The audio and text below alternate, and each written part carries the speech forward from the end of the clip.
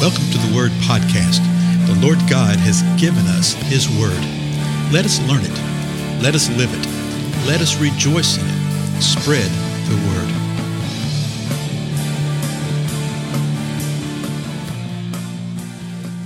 Blessings, everybody. This is Dale. Thank you so much for joining me on the Word Podcast today. We continue to go through our examination of 2 Timothy. And we've been in chapter 3 here the last several episodes, which is cool because there's just so much here, folks. I mean, so much here.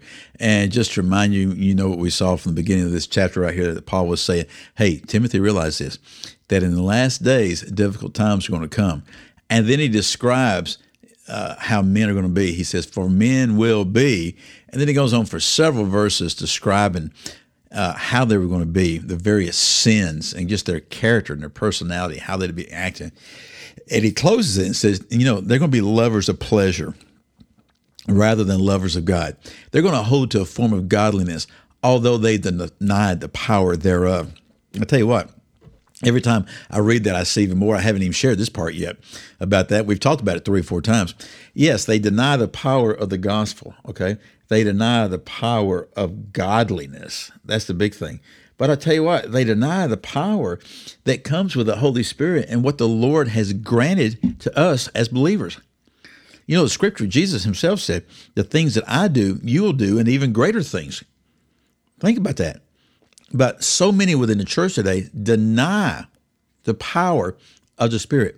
They deny that the Lord will move in certain kind of ways. They deny gifts of the Spirit, certain gifts of the Spirit. And they'll say, oh, well, that was just for the early church. That was just for the early days, you know, before they had the Bible. But now we have the Bible, so we have no need for that. To which I say, really now, show me in the Bible where it says that.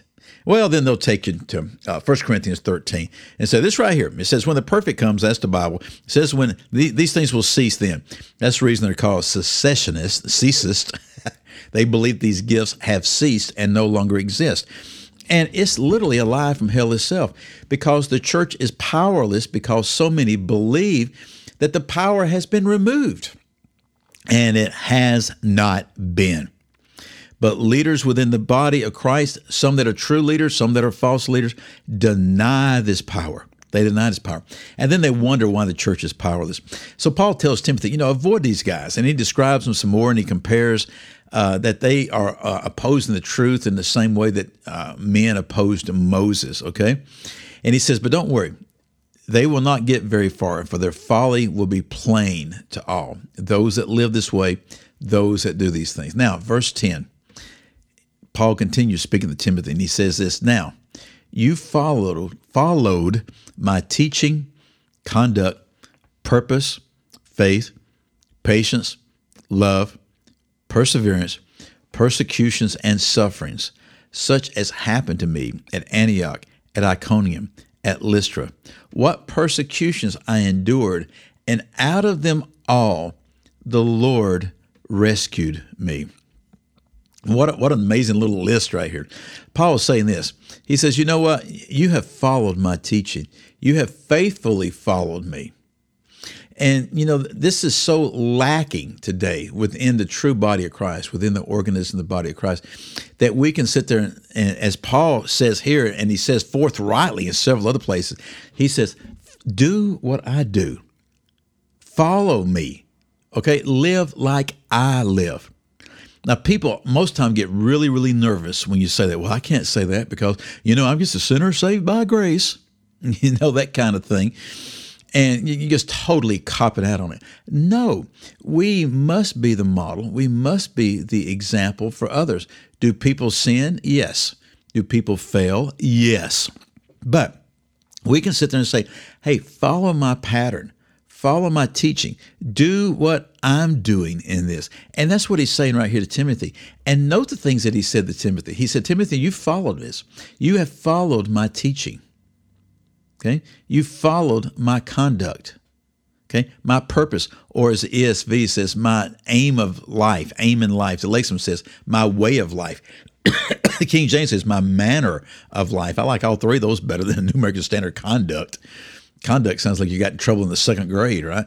Remember when they used to give grades for conduct? I was in school when they gave grades for conduct. But he says this, you followed this. You followed my teaching. You followed my conduct. You followed my aim for life. You followed my faith. You've seen, you followed my patience. You followed my love, my steadfastness. I like how the ESV does that. They put that word my in front of each one of these things. My teaching, my conduct, my aim of life, my faith, my patience, my love, my steadfastness or perseverance.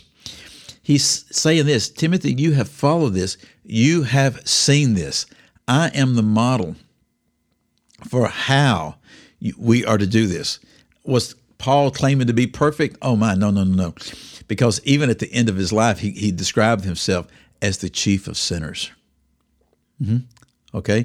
As the chief of sinners. But he continues on in verse 11. He says, you followed my persecutions and sufferings.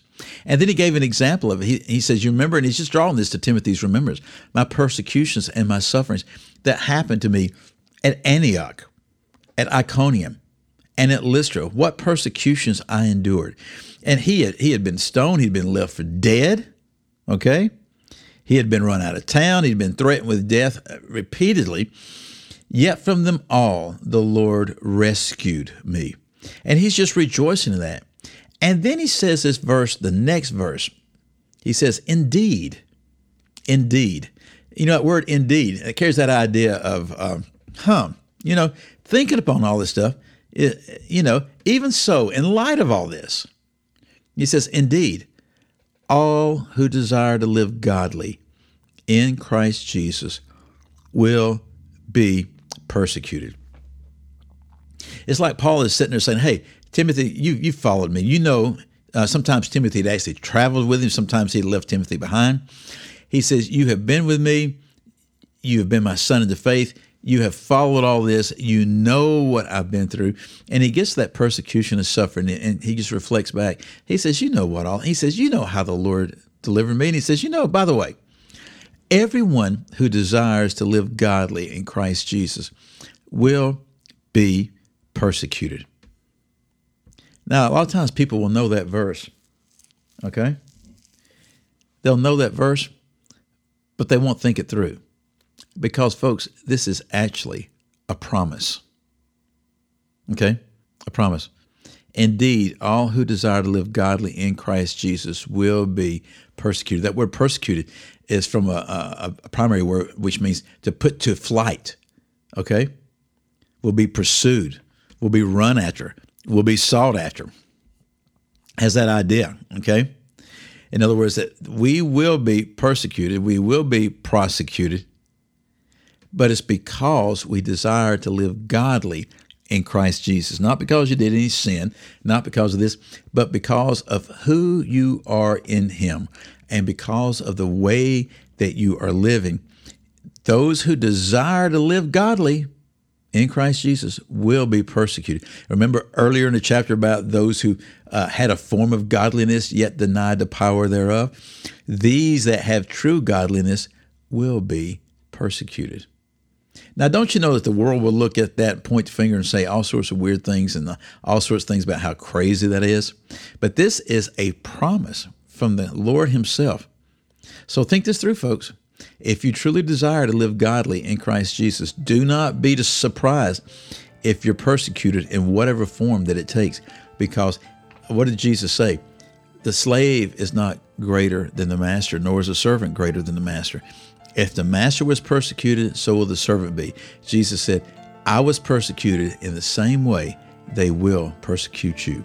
Don't be surprised. Again, I'm Dale. I'll see you again next time. Goodbye.